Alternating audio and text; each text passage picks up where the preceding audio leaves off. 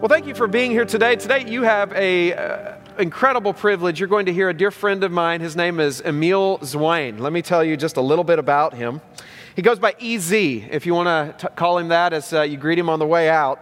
But EZ grew up as an immigrant from Lebanon, and he had a rough start. He grew up in life on the streets of L.A. He became a member of the Crips and was a gang member. And God radically saved him. He has an amazing, amazing story.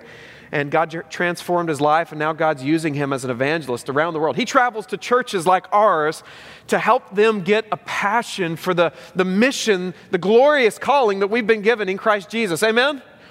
And so that's why he's here today. He's going to preach that mission and tell us about that mission. Today he serves as the president of Living Waters Ministry. He is also the spokesman and co-host of the Bible Bee game show. Also, he's if you've ever watched Christian television, The Way of the Master with Ray Comfort. He's the executive producer of all of those films. Maybe you saw the 180 video that was a while back. That was his ministry, and just a wonderful, wonderful ministry. Best of all, he is a pastor and a family man. He has a wonderful wife named Rachel, who friends with our family, and 5 children who I love dearly. I love all of his kids, and he's here today with Kylie, who's in our children's ministry. And so EZ has been a dear friend of mine, counselor, friend, partner in ministry, and I'm just so excited that he gets to stand in this pulpit and preach the gospel. So treat him well. Laugh at all his jokes. Amen? All right, take care of him. EZ, you come share the word. Let's welcome him this morning. Love you, brother. God bless you. Wow. After that amazing introduction, I cannot wait to hear myself speak. Thank you so much, Matt, for those kind words, and thank you all for that very, very warm welcome. And speaking of warmth, I bring you very, very, very warm greetings from sunny Southern California. And I bring you greetings as well from Ray Comfort, as Matt shared. Some of you are familiar with Ray, but many of you may not know that Ray is actually my father-in-law. And the interesting thing is that Ray is of Jewish descent, and I am of Arab descent.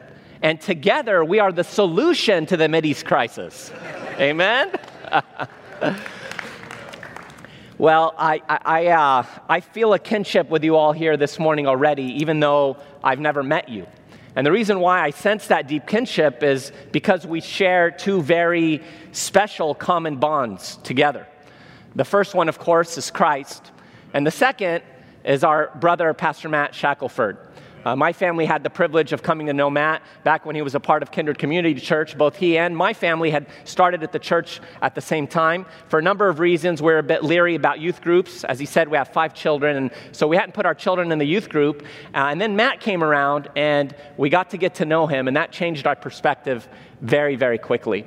He is one of the most humble, godly men I know. He's a man of integrity. He's a man of impeccable, upstanding character. I've known him for 10 years, got to minister alongside him at Kindred, and then when he was in Ohio, he had me out there to speak, and I've seen the common thread of his life, and that is a love for the Lord, a love for his family, a love for God, a love for God's people. And years ago, I dubbed an accolade, which I call the E Factor, and it stands for exceeding expectations with extreme excellence in everything. There are very few people I can assign or award that attribute to or that accolade to, but Matt is definitely one of those people, and it's an honor to be here and to see what God's going to do in and through him and his family here. And it was extremely kind of Matt to give me the privilege to speak to you all this morning. There was actually another speaker who was originally slated to be here, but as soon as Matt found out I was available, he quickly canceled John MacArthur. So thank you, Brother Matt. And aren't you glad, right? Aren't you glad? You know, I know that all of you are very keenly aware of the fact that we are living in a time where people are radically and almost passionately consumed with the theme of purpose. Purpose seems to be all the rage these days. In fact, if you were to do a Google search on what perhaps are some of the biggest buzzwords of the 21st century, I wouldn't be surprised if you were to find the word purpose very close to the top of the list. Purpose, purpose, purpose. Everybody wants to know what their purpose is. And you're hard-pressed to watch a movie or a television program or to listen to the radio or to read a book or to hear even a sermon that doesn't, to one degree or another, incorporate the theme of purpose. But unfortunately, the tragedy is that even though there are probably more answers to the question, what is the purpose of man, than there are people even asking that question, sadly, most of the answers have nothing to do with the true purpose of man that has been given by the designer of man's purpose, God Almighty.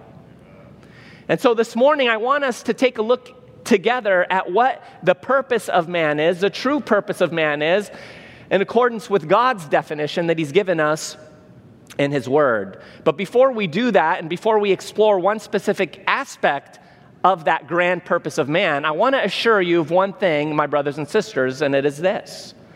It's that the purpose of man is extremely, extremely simple. There's nothing difficult, there's nothing complex, there's nothing complicated about it. It's very, very, very simple. And I want you to note it well. Here it is. The purpose of man is to know his Maker, be known by his Maker, and make his Maker known, so that others may know his Maker as their Maker, be known by his Maker as their Maker, and make the Maker of him who made his Maker known to them as their Maker, known as the Maker of others. So that others may know the Maker of him who made his Maker known as the Maker of the ones who made the Maker of the one who made his Maker known to them as their Maker, known as their Maker, and that they may also make him known to others who will in turn know him, be known by him, and in multiplicity to the degree of infinitude, make him known. Simple. And in reality, it is simple, but as you just saw from that very pathetic and ridiculous illustration, we as people have a way of complicating the simple. But no, it's true. That simple purpose of man is that man would know his Maker, be known by his Maker, and make his Maker known. Now, we as Christians have absolutely no problem with the first two parts of that purpose statement.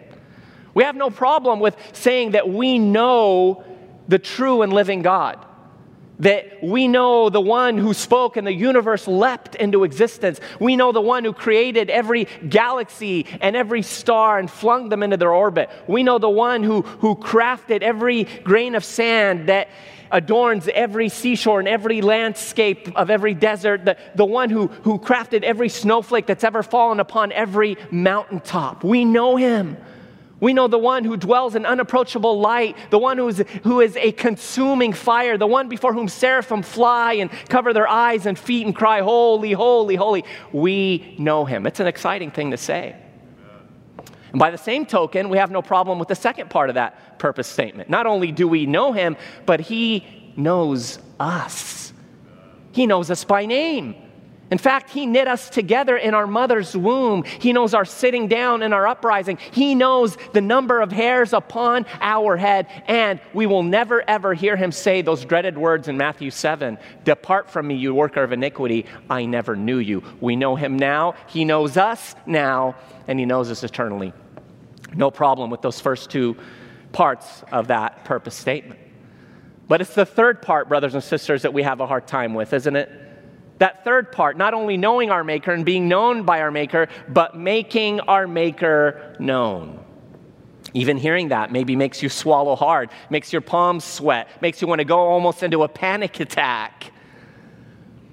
And I think if most of us were honest with ourselves, we'd say it's difficult. I mean, let me ask you honestly, how many of you here this morning, when you think in your mind about walking up to a perfect stranger or to a family member, which is even worse for some of us, and telling them that they violated the law of a holy God, that there's a coming day of judgment, that they'll have to give account for their every deed, and if they don't repent and place their faith in the death and resurrection of that loving, gracious, merciful God, they will face his wrath and judgment in hell for all eternity. When you think of that, how many of you feel a twinge of nervousness? Raise your hands. The rest of you, you know what the Bible says about liars. But yes, I raise my hand with you. I can relate to that. Ray Comfort, who has preached the gospel to just about everything that breathes on earth, experiences that. Greg Sukert, Pastor Matt, the greatest evangelists of all time, can relate to that because the enemy of our soul does not want the gospel getting out. Who here would not rather be a part of a Bible study or listen to a sermon or be a part of a men's group or a women's group or go on to a conference or on a retreat or go to a Christian concert and raise our hands and sing and worship. All of us would much rather do all of that than to actually go up to strangers and share the gospel with them. And yet, brothers and sisters, why is it that we're able to participate in any of those spiritual activities? Is it not because there came a time when someone cared enough to not only be content with knowing God and being known by God, but by making God known to us? And we heard the gospel, and it transformed our lives. Well, that is our calling as God's people. And I know it's nerve-wracking. I've seen the most manly of men tremble at the thought of sharing the gospel. I knew one man in particular. He was a police officer, and he used to say he would much rather face two thugs in an alleyway with guns pointed at his head than to share the gospel with a little old lady. And this man was manly. I mean, his voice, woo! I mean, we're convinced most of the earthquakes in California were caused by his voice. Big, manly mustache. It was so big it had its own zip code, right? And this man said he was terrified. And so I want you to know that you're not alone this morning. But a question does arise for us. And that question is are we willing to be a people who truly fulfill their purpose in accordance with God's design and God's calling? And evangelism is perhaps the most important topic to be addressed today, because the church will not be all that it can be if it's not fulfilling one of its main functions on the earth. We need to recognize that we were created to glorify God and to bring Him pleasure through obedience. There's that dirty word in evangelical Christianity today, obedience. But oh, what a glorious word it is, because we get to obey the God who loves us, who created us, designed us to function in a certain way, and then who redeemed us. And I pray that our hearts, when we hear that word, will fall in line with what it says in 1 John. And this is love, that we keep His commandments, and His commandments are not burdensome. But we're eager to yield our lives and surrender our lives to Him. And so to that, and viewing man's purpose as it relates to not only knowing Him and being known by Him, but making Him known, we'll turn to 2 Corinthians chapter 5. And we'll hear what the Apostle Paul has to say in that regard. And I'm sorry, I'm going to keep drinking from time to time. I have a tadpole in my throat that's trying to evolve into a frog, so I got to drown it once in a while. Some allergies out here, I think. 2 Corinthians chapter 5, beginning in verse 18. Now, all things are of God, who has reconciled us to Himself through Jesus Christ, and has given us the ministry of reconciliation. That is, that God was in Christ, reconciling the world to Himself, not imputing their trespasses to them, and has committed to us the word of reconciliation. Now then, we are ambassadors for Christ, as though God were pleading through us. We implore you on Christ's behalf, be reconciled to God. One of my favorite life dynamics in the entire universe is something called paradigm shift. Paradigm shift is indicative of someone having had a certain outlook or perspective on something, and then they later receive new information that completely changes that outlook or perspective. A good friend of our ministry told us a story about his brother who, back in 2012, was living in Utah, when one day a group of masked men grabbed him and took him and pushed him into the back room of a building. They knocked him out.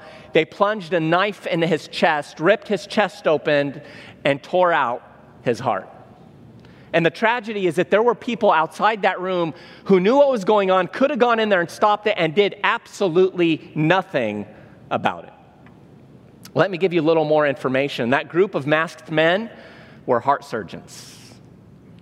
The masks were surgical masks. They pushed him on a gurney into the back room of a building, which was the operating room of a hospital. They knocked him out with anesthesia. The knife was a scalpel, and they plunged it into his chest, opened it, and took out his heart because his heart was bad and needed surgery.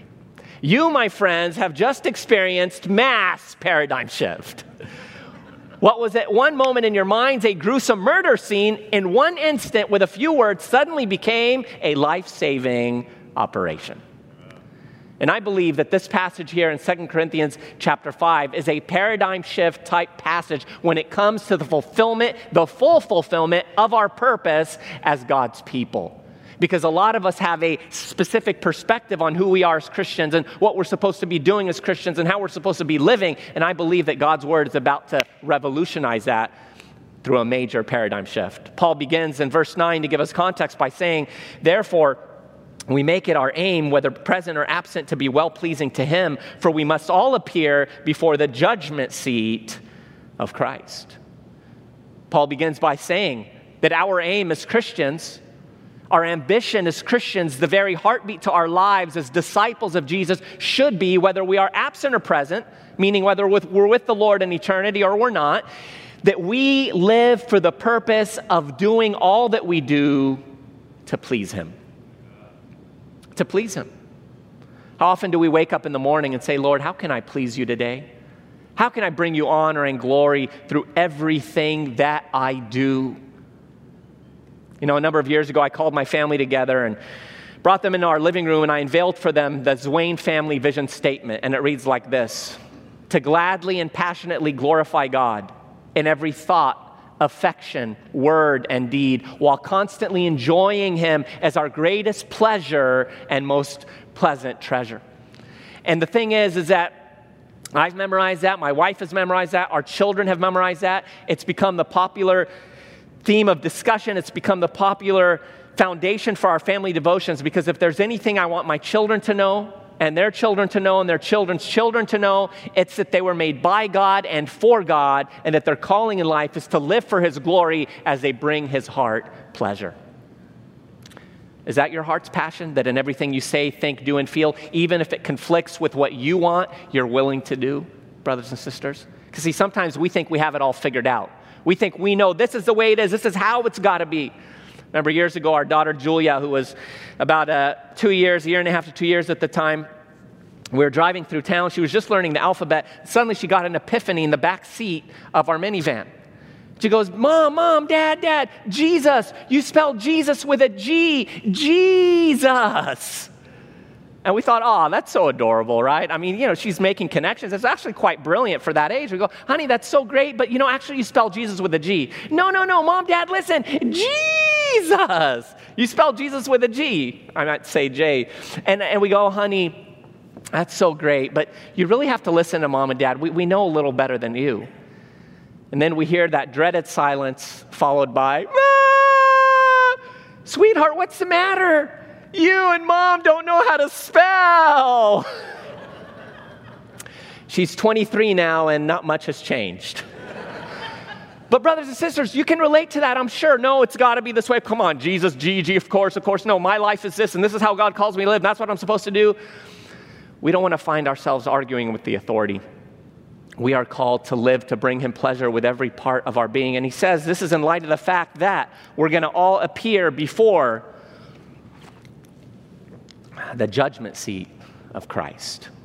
You know, there's coming a day when we're going to stand before the Lord and give account for how we handled the life that he entrusted into our care. It's not something we think about much. Paul here isn't thankfully talking about the great white throne of judgment where God will dispense condemnation to those who didn't repent of their sins and place their faith in Christ. But this is called the Bema seat. It's that judgment seat of Christ where God will call us to account for the way that we lived and how faithful we were with what he called us to do. It is there that the Bible teaches God will dispense rewards and where there will be experienced a loss of reward. And the question is are we living with that day in mind, with a desire and a passion to live for the honor of him who gave us life? Not, I'm going to give account for God. Boy, I'm not excited about that. We need to be excited because we need to look and say, Lord, I get to live for you. I was lost and blind and dead, and you saved me, and I get to do that. And when we get there on that day, we don't want to get there with regret. Brothers and sisters, listen, life is quick. That may seem like such a faraway thing, but listen, our life is but a vapor, the Bible tells us. It's like hot breath on cold air. We see it, and then it vanishes away. This coming January, we will celebrate my biological father's 110th birthday. I'm 83, but plastic surgery works wonders. My father, yes, he's going to be 110, and I'm actually 45. He was about 65 when I was born. And I know that seems like such a long time, but I assure you that to him, it's been but a breath. It's been the blink of an eye. And before we know it, we will be standing before the judgment seat of Christ. And when we are there on that day, we don't want to be a people who look back and say, I wish I would have done the right thing. We want to be able to say, I'm glad I did. I'm glad I did. You've seen those What Would You Do episodes on TV where they set up some social scenario and they have hidden cameras and there's someone being bullied or mistreated or some racism is going on, and people have no idea that these are actors that are interacting in this way, and then some will intervene and say something and stop what's happening, and others will look away and turn a blind eye. And inevitably, John Quinones and his crew will come out and they'll come up to the people and tell them they're on camera. And more often than not, the people who did the right thing will look into the camera and they'll say in so many words, I'm glad I did. But the people who didn't will look at the camera and say, I wish I would have. We don't want that to be us, friends, when we stand before the judgment seat of Christ. We want to live for the pleasure of God in everything we do, because I'll tell you this, the things that we're not cool to have done in the eyes of man on this earth will be the coolest things to have done when we finally stand before the Lord and give account. We want to live that way with our eye on Christ, recognizing that we're called to bring him glory in everything that we do. And then Paul gives us the basis for that. In verse 15, he says, and he died for all, that those who live should live no longer for themselves, but for him who died for them and rose again. Paul is saying, listen, this call to live in such a way that you bring God's heart pleasure in all that you do is not without foundation. You do it. Why? Because he died for all, that those who live should live no longer for themselves, for their own pleasures, but for him. He paid the highest price in the history of the universe when he purchased your soul. Not with gold and silver and perishable things like Peter tells us, but with the precious blood of the Lamb. How much do we value the sacrifice of Christ? That the God of the universe came down and became an itty-bitty man and then was spat upon, was ridiculed, was blasphemed by the vocal cords he created, was nailed to wood along with railroad-type stakes that he fashioned and formed in the elements of the earth, and he gave his life to redeem us. How much do we value that? Paul Tripp very famously said that value impacts behavior. You don't treat a $100 bill the way you treat a penny. Why? Because you understand the value that the United States government, which is a valid organization in your mind, has attributed to each of them. And so you don't walk by a penny when you see it on the ground, or a $100 bill when you see it on the ground like you would a penny. But if the values were switched, you could bet you would never pick up a $100 bill, or you'd use it as a scrap piece of paper to wipe your hands with. Right? Because of the value that you understand is attributed to it. And friends, do you value the cross? Do you value that he died for all? Do you understand what Christ endured to redeem you and make you his? How much we value that will be evidenced by the way we live in light of that. And then as Paul begins to crescendo in verse 17, he says, therefore, if anyone is in Christ, he's a new creation. Old things have passed away. Behold, all things have become new. We often hear this verse quoted. We see it written on athletes' shoes or on their uniforms, or we might see it in the homes of our friends on Christian artwork. But do we understand its context? It's in light of what Paul has been saying here, that he died for all, that we don't live for ourselves anymore, that our aim is now to live so that we could please him in view of the coming day when we'll stand before his judgment seat. Because of that, listen, you're a new creation. Those old things, that selfish, self-centered life has passed away. All things have become new. And then we find here the words of our text. Now all things are of God, who has reconciled us to himself through Jesus Christ and has given us the ministry of reconciliation. That is, that God was in Christ, reconciling the world to himself, not imputing their trespasses to them, and has committed to us the word of reconciliation. And now then, we are ambassadors for Christ. As though God were pleading through us, we implore you on Christ's behalf, be reconciled to God. In view of all of this, now Paul's an apostle speaking about his apostolic authority in connection with who we are as those under that apostolic authority, called to fulfill the great call that God had given the apostles, which is what? The Great Commission. By the way, as someone reminded me this morning, not the Great Suggestion, the Great Commission. To go into all the world and preach the gospel to every creature, Paul makes it very clear to us here that God has given us something in particular, and he's called us something very specific. And this is where the first paradigm shift comes in, and it's this. Brothers and sisters, if you're in here this morning and you call yourself by the name of Christ, you identify as a Christian, then you are this morning 100% in full-time ministry. And God has given you a specific role and title, and that is an ambassador of Jesus Christ.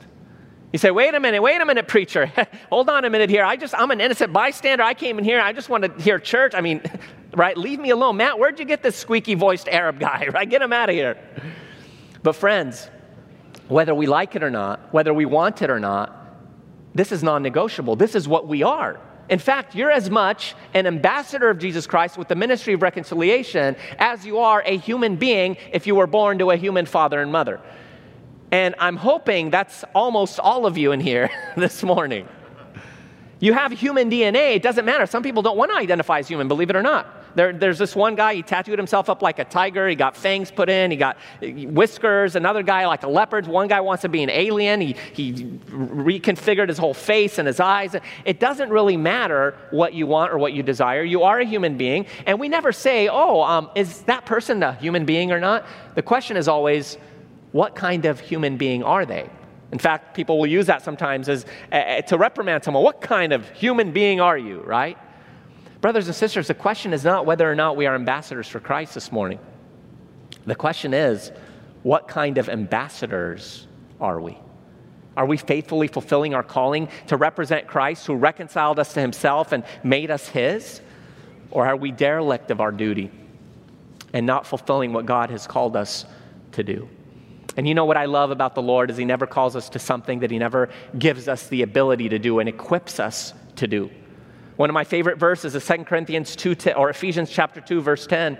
It says, we are his workmanship created in Christ Jesus for good works, which God prepared beforehand that we should walk in them. I love the word prepared, especially when it's coupled with the word beforehand, and especially when those two words are combined with the word food. Oh, how I love it. I grew up in a Middle Eastern home, as you heard, and Arab mothers pretty much almost spoiled their kids to death. And my mom did everything for us, especially cook for us. And I didn't know how to do anything related to food. Neither did my brother, who still lived at home in his 20s and was very wealthy, was very successful, owned businesses and properties. But as was tradition, he still lived at home. And my mom saw that with him and thought, you know what, this isn't good. And I'd come home from school, ask her to make me a sandwich, and she'd say, you need to make your own sandwich. You got to learn how to do this. You're going to end up growing up, getting married, and marrying a woman who's never going to take care of you and feed you the way that I do. She was wrong, as you can tell.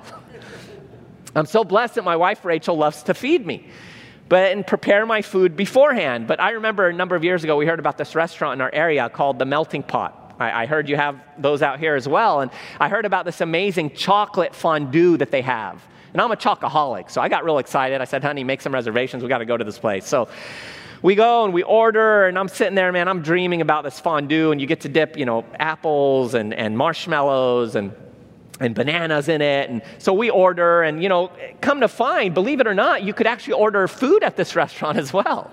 So we order our dinner, we order the dessert, and we're sitting there, and my wife's talking to me, and all I'm hearing is wah, wah, wah. All I'm thinking about is this chocolate, right? Then before we know it, they come out and they have these bowls of raw chicken, raw meat, raw vegetables. And I'm looking at the guy, I'm like, huh? And I could tell he's seen that look on the faces of many men before. And he's like, oh, yeah, you actually cook your own food here.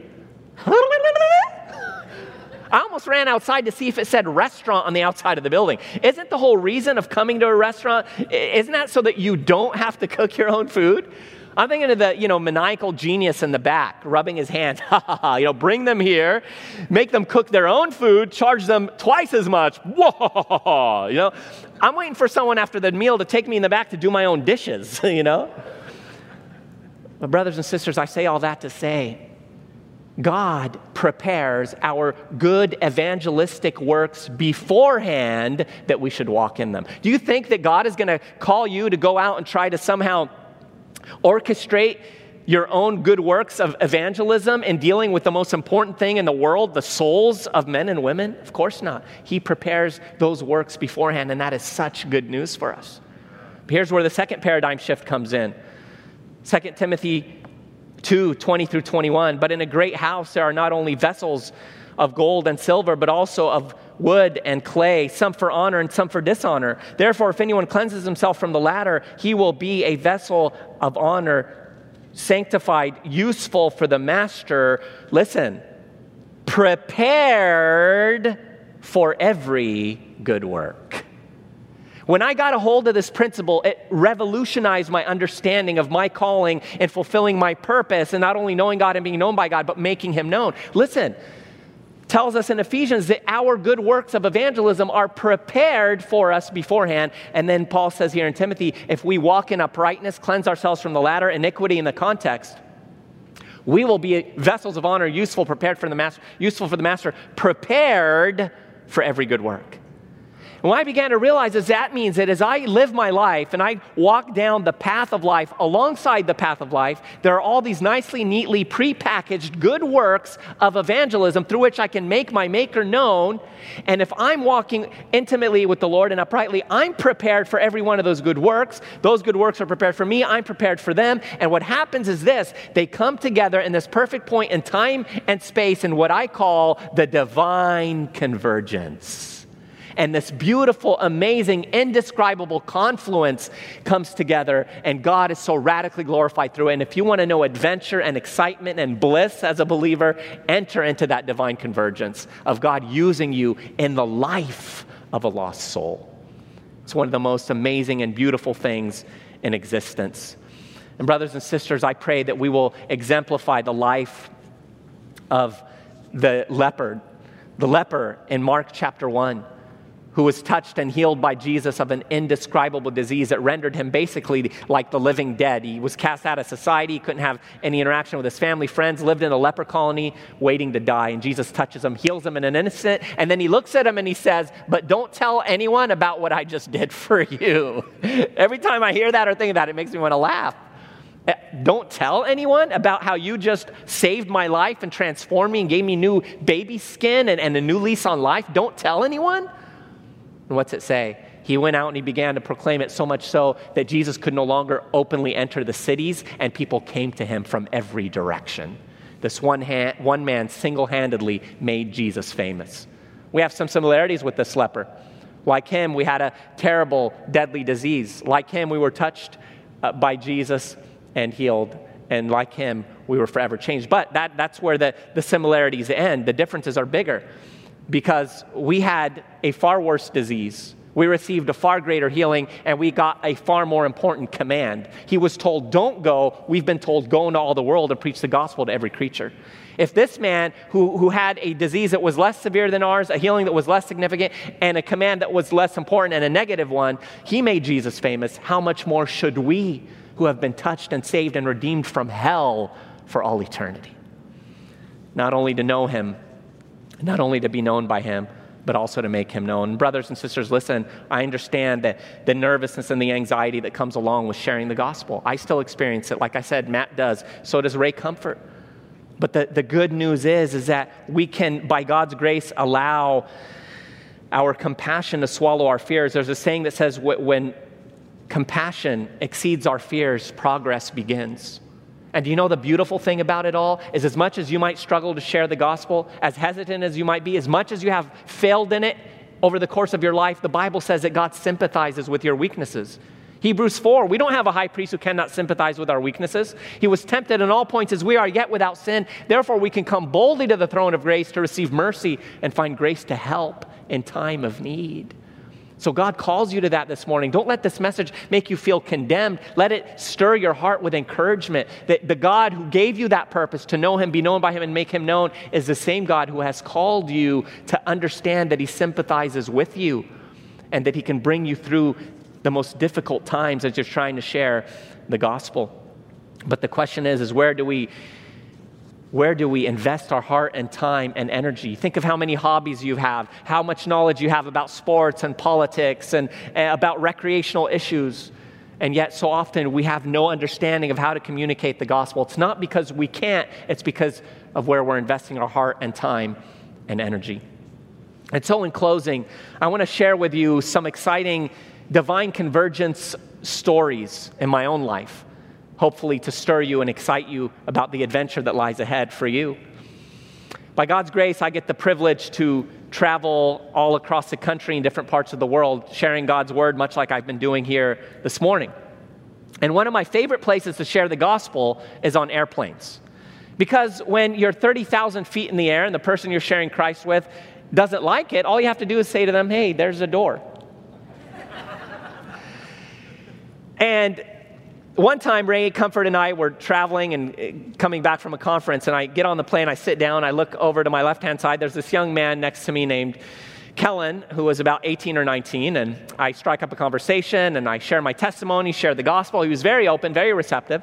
And then I thought, you know what, I'm going to give him a DVD of a movie that we just made called Audacity. I think this would be fitting for him. So I reach in my bag, I grab it, I pull it out, and I look, and I realize, oh no, I'd forgotten I brought another DVD called Genius, about the life of John Lennon, one of the Beatles. And I'm looking at it, and I'm looking at him, I'm thinking, this guy has no idea who the Beatles are. But I already brought it out. I felt embarrassed to, put it back, and I go, have you ever heard of the Beatles? And he looks at me, and his eyes go as wide as saucers, and he goes, oh my goodness, I'm a huge Beatles fan. No, I'm an insane Beatles fan. And I'm like, whoa, bro, let it be. Let it be. all you need is love right now. Relax. And he goes, oh, man, I can't believe this. I grew up listening to the Beatles. My brothers were huge fans. They got me into it. You produced this movie? Wow. I mean, the guy was going crazy. In the meantime, Ray Comfort was a few rows ahead, and he was sitting next to a young lady who was in the Air Force and who was deathly afraid of flying. Yes, I said she's in the Air Force. I have no idea what we're churning out in our Air Force here in the United States. But Ray begins to, reach out to her. Come to find she's of Jewish descent. Ray's of Jewish descent, as I shared earlier. And so he begins to tell her about the Jewish Messiah. And at the end of the conversation, he looks at her and he says, do you believe that Christ is the Messiah? And she looked at him and she said, now I do. And I thought, Lord, look at how sovereign you are. Some people need a little ray of hope. She needed a little ray of comfort, literally. All 5'5" of him. We get off the plane, and I'm shaking my head. I felt like something wasn't right. And so I open my phone, and I look at our reservations, and I realize that Ray and I were supposed to be sitting in seat 20A and 20B. We were supposed to be sitting right next to each other. But being the dunces that we are, we each checked in at separate kiosks, and so we were put in two different spots. Me sitting next to the insane Beatles fan with a Beatles DVD, and Ray, the Jew, next to the young Jewish lady who needed to hear the gospel and needed a little ray of comfort. Friends, this is what we call divine convergence. Isn't that awesome? Our works were prepared beforehand. We were prepared for our good works, and God brought them together in a perfect point in time and space. And oh, what a glorious and joyous thing it was. Some time ago, I was on my way to Ohio to speak at a conference there, and I took my then young teenage son, Luke, with me. And in the course of our journey, we found ourselves going through one of the busiest airports in the United States of America. And after making it through security, which is often a miracle for this very innocent-looking Arab, my son, Luke, points to the left-hand side and he goes, Dad, look, isn't that one of our ministry's $1 million bill tracts? So I look to the left-hand side and I see this counter. Behind the counter were 3 police officers, and on the counter was this little metal card holder, and on it was this little rectangular-looking object. So I'm looking at it, I'm wiping my eyes, I'm walking over there like this, which is not a good thing for an Arab to do in an airport, by the way. Hello, how are you? Not good. So I come up to the podium and I look, and I realize my son Luke was wrong. This was not one of our ministry's $1 million bill tracts. It was an entire stack of our ministry's $1 million bill gospel tracts. And I'm looking at this thing, and I'm just like in the twilight zone. What in the world? How did this get here? All of a sudden, one of the police officers starts to walk over to me, and he goes, I go, excuse me, officer, I'm a bit confused. My ministry prints these. I have no idea how this got here. And he looks at me, and he goes, easy. And I go, ah! It was Ray Comfort. I had nothing to do with this. He goes, easy, I can't believe this is you. Oh, I love your ministry. And he starts going, and suddenly it starts to dawn on me. I go, excuse me, officer, did you put these tracts here? And he goes, yeah. And I go, they haven't stopped you? I'm thinking, they haven't busted you yet? He goes, not yet. I remember thinking, it's coming. I was so blown away. I gave the officer my card. I said, please email me. I'd love to get in touch. So I come home and I find this email from this officer in my email box. He said, good morning, sir. As the subject line says, it was nice to meet you and your son yesterday at the airport. Yesterday was the first time I have ever set the tracts out at the law enforcement podium, even though the thought occurred to me a few years ago when I first learned of your ministry through a homeschool conference. When my two partners and I arrived at the podium yesterday, I pulled out the tracts and set them up. They were curious and read the tract, including the gospel message on the back. That then sparked a conversation that lasted several hours. I used info from Ray Comfort, Bodhi Baucham, Ken Ham, and all the other info I've picked up from a variety of sources like the Bible. They were not getting it. They challenged me on everything from ancient aliens to why are the Jews God's chosen people. Then you walked up, and you looked like an ancient alien. Easy, phone home. No, he didn't say that. Then you walked up. After you left, I had to explain who you were and the total improbability of you walking up at that moment. As one of my partners put it, it was like having an Amazon Kindle on display, talking about Amazon products, and then Jeff Bezos, CEO of Amazon, walking up. Using God's blessing of mobile internet, I showed them livingwaters.com, 180, Noah, God versus evolution, and whatever else was up on the screen. After a 10-hour shift of witnessing, I believe they will begin following Christ. How awesome is that? To think of it, that this man, by God's grace, had enough love and care to do what he did on that day. And then you think of the improbability of something like that happening by chance. Of all the days we could have been traveling, it was that day. Of all the airports we could have gone through, and there were many in our area, it was that airport. Of all the different security checkpoints we could have gone through, it was that one. Of all the different days over the course of a couple years he thought about putting those tracts out, it was that day. And of all the things he could have been doing, when I walked up to that counter, he was sharing the gospel from one of my ministry's gospel tracts. If you don't believe in the existence of God, you have got problems. I know, brothers and sisters, the joy of being an instrument in the hand of God. You know, before I became a Christian, one of the worst things you could have said is, I was used. But as a Christian, there's no greater joy than to be able to say, I was used by the living God. You can imagine the joy of that day and all that God showed me in that divine convergence. As I was prepared for those good works, they were prepared for me, and only the divine hand of God could bring those things together for His glory. Do you know that there are opportunities like that waiting for you? They don't have to be that glamorous and that very divinely evident, but God is at work. Every soul needs the gospel, and you are His ambassador, saved, redeemed, bought by His blood. God wants to use you in indescribable ways. In closing, I want you to watch this video of a very well-known, famous man. His name is Penn Jillette. Penn Jillette is an atheist. Penn Jillette hates God's word. He hates Christianity, blasphemes it at every turn. But I want you to hear what he said when someone came up to him at one of his events and tried to reach him with the gospel and gave him a Bible. Watch this.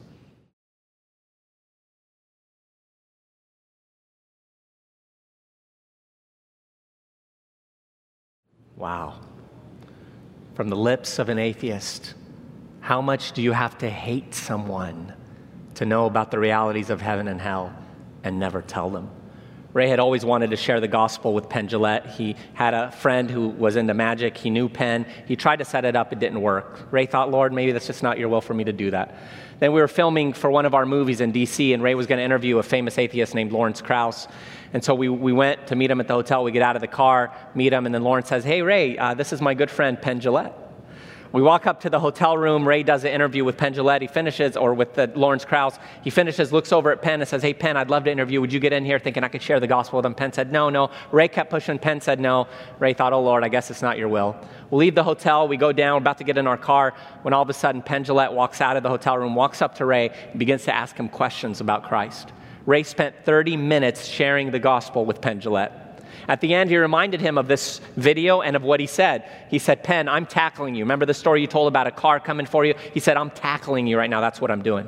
Ray finishes. Penn and his friend cross the street to go to their hotel across the way. We hear the loudest screeching of tires. We look up. We see Penn and his friend, as white as ghosts, as white as sheets, standing there. Later on, he talked about it on the radio. He said that the car was so close to hitting them, it actually hit his friend's pant leg.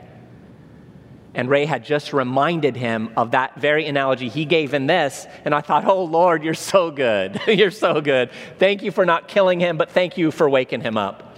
And then get this, we find out later that Bible that Penn talked about in that video that he was given, it was actually a Bible that our ministry produces called the Evidence Bible. This is what you call divine convergence. We're prepared beforehand for our good works. They're prepared for us, and God brings them together in the perfect point in time and space. And friends, I pray that'll be your heart's passion to say, God, I don't just want to know you. I just don't want to be known by you. But like that leper, I want to make you known so that Jesus is made famous across the earth. And the one thing that excites me today is that you are a part of a church that sees the importance of that. And we are about to commission to this calling a young man that I love very, very dearly. I was there the first day that Greg Sukert went out and shared the gospel on the streets. I was so blown away, and then I felt a little suspicious about how long he'd been a Christian, so I asked him, and he said, yeah, I've only been a Christian 7 weeks. And I almost jumped out of my skin with excitement. I thought, this is the leper that's been cleansed. He cannot help but tell people. Sorry to call you a leper there, Greg. But he cannot help but tell people about what Christ did for him. Nothing could stop him. And I'm so excited that you're going to have the opportunity to experience his leadership. Because like I said, we're often terrified, we're scared, we don't know what to do. And in Ephesians 4, Paul said this. He said, God gave some to be apostles, some prophets, some evangelists, some pastors and teachers for what? For the equipping of the saints, for what? For the work of ministry. And a part of that work of ministry is the ministry of reconciliation, which God has given you, and the fulfillment of your calling as ambassadors of Christ. Greg is here to fulfill that calling and to be used as an instrument by God to help train you, to help get you equipped in order to do that. And I pray you'll do that. And with that, I'll invite Matt and Greg to come up. Thanks, brother. Oh, what a fun day. This is a long time coming, and we've been excited about this for a while. So strategic to bring on an evangelist into our staff as one of the first hires of our future. And today we're going to bring Greg on here. In fact, I want to invite our elders to go ahead and come on up. The elders that are able to be here today, that are in the room, go ahead and come on the stage. We're going to pray over our brother Greg in just a minute. But this is our desire as a church. We have got to become externally focused. For a long time, we've been focusing internally. We've been focusing on things to set us up for a great future, starting with the IPM process, and that was wonderful. And then now we're looking forward. Now we are advancing as a church. And I still believe that our best days are still yet to come. And we are excited about the Lord's laying a solid foundation. And today we want to take another step of advance. Greg is here to help us become externally focused, and as the director of evangelism and outreach, we're really asking the Lord to use him to sort of infect all of us at Central Church for a heart for evangelism and sharing our faith, because that's when we get into a healthy church atmosphere. And he's already been on the Memphis campus sharing his faith. I don't know if you've seen several of those videos that have gone out where he's talking to people on the street, and we thought it'd be good to help him blend in. So we got him a good hat. What do you think about this? And so, Greg, welcome to the team. Welcome to the city. Share your heart for just a minute on evangelism. Tell us a charge of where we need to go next as the director of evangelism and outreach. I love it. Thank you, church. Now I don't have to try so hard to blend in with my language. Hey, bro, want to hear the gospel? This is just an overflowing day of joy for me, because 7 years ago, Easy was the first person to ever encourage me to share the gospel. And I wrote in my journal that night that the day was so impactful for me. I wrote this: I learned today that this is what I want to do for the rest of my life. God has saved me from much destruction, and I want to share his love with this hurting world. I want all to see his goodness and his life-changing power. I want to be an evangelist. And so here we find ourselves 7 years later, that sweet desire that the Lord gave, now fulfilled. Easy, the first person to help me share the gospel, a part of this service. I'm just overflowing with joy. And Director of Evangelism, wow, what a title. It's really an honor, and it's not an office that we see in many churches, because when you look around, that's just not something that's a priority. But here at Central Church, the gospel is central. And we know that when we open up our Bibles to Ephesians 4, it's right there. It's one of the church offices that God gives for the equipping of the saints for the work of the ministry.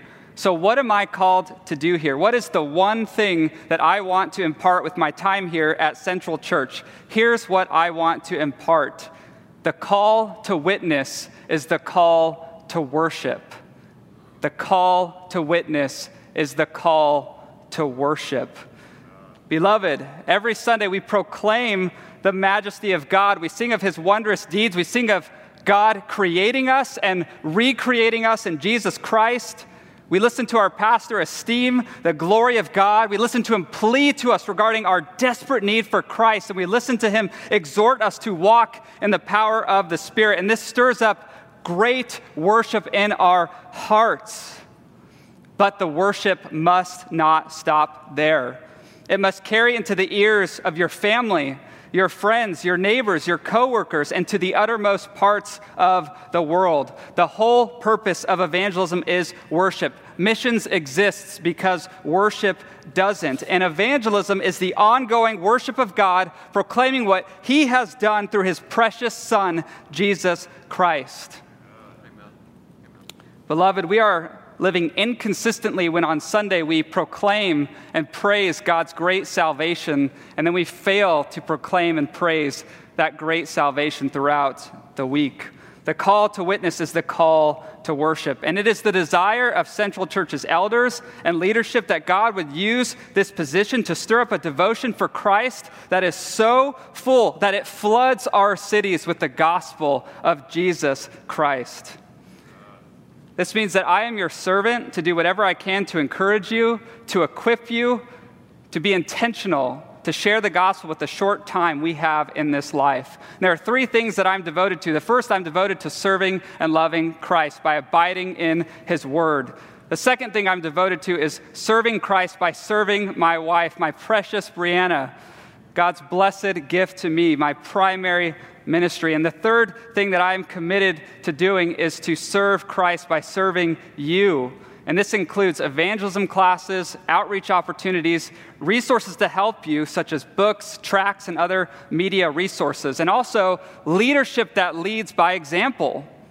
That's why I've been sharing the gospel with students on camera. I want you to see my commitment to the gospel and the unprecedented joy and worship that floods the heart of the Christian who regularly shares the glory of the gospel.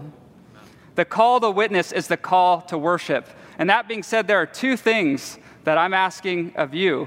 The first is that you would make God's word central. Regularly feast in the bounty and the treasures of God's word, because a word of Scripture will never depart your mouth unless it is first implanted in your heart. So feast, abide in God's word. The second thing that I'm asking you to do is to make God's people central by gathering here. This is a strange time. Millions of people are hurting more than they ever have, but we must not let these circumstances distract us from our purpose, to proclaim the greatness of our God, to proclaim the gospel. There are far too many professing Christians who have not gathered to worship God and to fellowship with his people since March. And I recognize that some people are genuinely vulnerable to all that's going on. I'm not addressing this audience. But however, there are many who have separated themselves from the people of God because they have allowed fear to grip their hearts. They have spent far too long looking at the sensational headlines of our day and far too little time looking at the glories of Jesus Christ and the necessity to proclaim his gospel. And most tragically, there are professing Christians who have just gotten far too comfortable. To these audience, I say, it's time to stop. It's time to get on mission. It's time to take our eyes off the world, to turn our eyes to Jesus Christ. People are imprisoned in their sins, because we are imprisoned in our homes. If we're not proclaiming the gospel that will free people from their sins, then who will? That is our calling. That is our pleasure and our privilege. If we're not willing to gather together on Sundays to worship God, why should we expect others in our community to become worshipers of God through Jesus Christ? We can wear masks all we want, but do not mask our Savior, Jesus Christ. We are a people of purpose, and the call to witness is the call to worship. And practically speaking, friends, I know evangelism is hard. It's something that Christians struggle with. The flesh hates the uncomfortable feeling of witnessing. Therefore, we need to flood ourselves with the primary means by which we die to ourselves and live unto Christ. And that is God's Spirit working through God's Word and God's Spirit working through God's people. Make God's Word central. Make God's people central. Get on mission. And let us watch our great God together do exceedingly abundantly above all that we can ask or think. The call to witness is the call to worship. I am so thankful to be here with you all, to worship our great God and the salvation that He bestows through Jesus Christ alone. Amen. That was awesome. I feel like I got 2 sermons today. That was awesome. I needed that shot in the arm. Let's go take the hill. Amen. Look, now you see why we brought him here. There is an infectious passion. That's what we want. One of the great needs of Central Church is to get back. Once upon a time, we were so externally focused as a church. We were doing things no other church was doing. We're going to get back to those days. We're going to reach our city. Amen? So let's take the city and let's get focused. Let's get on mission. Amen. We are going to commission this brother. As elders, we're going to reach over him. I'm going to break COVID rules and just put my hand on his shoulder, and EZ's going to pray. Brianna, go ahead and come on up here. We want to pray over them as a family. If you would you, let's stand to our feet, and would you reach out an arm, and we're going to just pray over him as a church. And you who are online, we want to encourage you to pray over this brother as well. Let's ask the Lord to do a great work through the ministry that has been prepared for Greg to walk in and for all of us to walk in. Let's do that now. Father, we thank you so much for this day. We thank you so much for my brother Greg, and I just pray over him right now that you would use him in a mighty way for the people of God to engage in the mission that you have given us. Father, the American church has become slow. The American church has become weak and anemic. The American church has become sort of lost for purpose, as my brother EZ spoke about. What are we purposed for? What are we supposed to be doing? Lord, the mission is clear. You have given us the gospel of the Lord Jesus Christ, that you sent your Son to die on the cross, bearing the weight, bearing the wrath that we deserved for our sins. And He, being perfectly righteous, died in our place. We are to take the message of the gospel to a dying world that will one day stand before you. And we're to tell them that all their sins can be washed away through the blood of Jesus Christ, who died for our sins. That Jesus, perfect Jesus, died for our sins in our place. That whosoever would repent and believe might have the righteousness of Christ. And we know that that's true because Jesus rose from the dead. So, Father, I pray that that message goes out from this church starting today like never before. I pray over my brother Greg that you'd give him the grace, that you would give him an ability to equip, that streams of disciples would come out of this ministry, streams of evangelists would come out of this ministry, taking the gospel to our city, reaching the people of Collierville, reaching the people of Memphis. And Lord, I pray that that would spread into missions. Lord, we want to be a missional church. Amen. So Father, you do this. Please, we beg you, we plead for you to do what only you can do, Lord. We know this is in line with your will. We know this is what you want. So, Father, we pray in line with your will, and we say, Lord, we are willing, your servants. Please do this. Father, we love you. We pray for great things in the days to come. And may your blessing go from this place over our brother Greg, over his wife, Brianna. Bless them in Jesus' name. Use them. It's in Jesus' name we pray. Amen.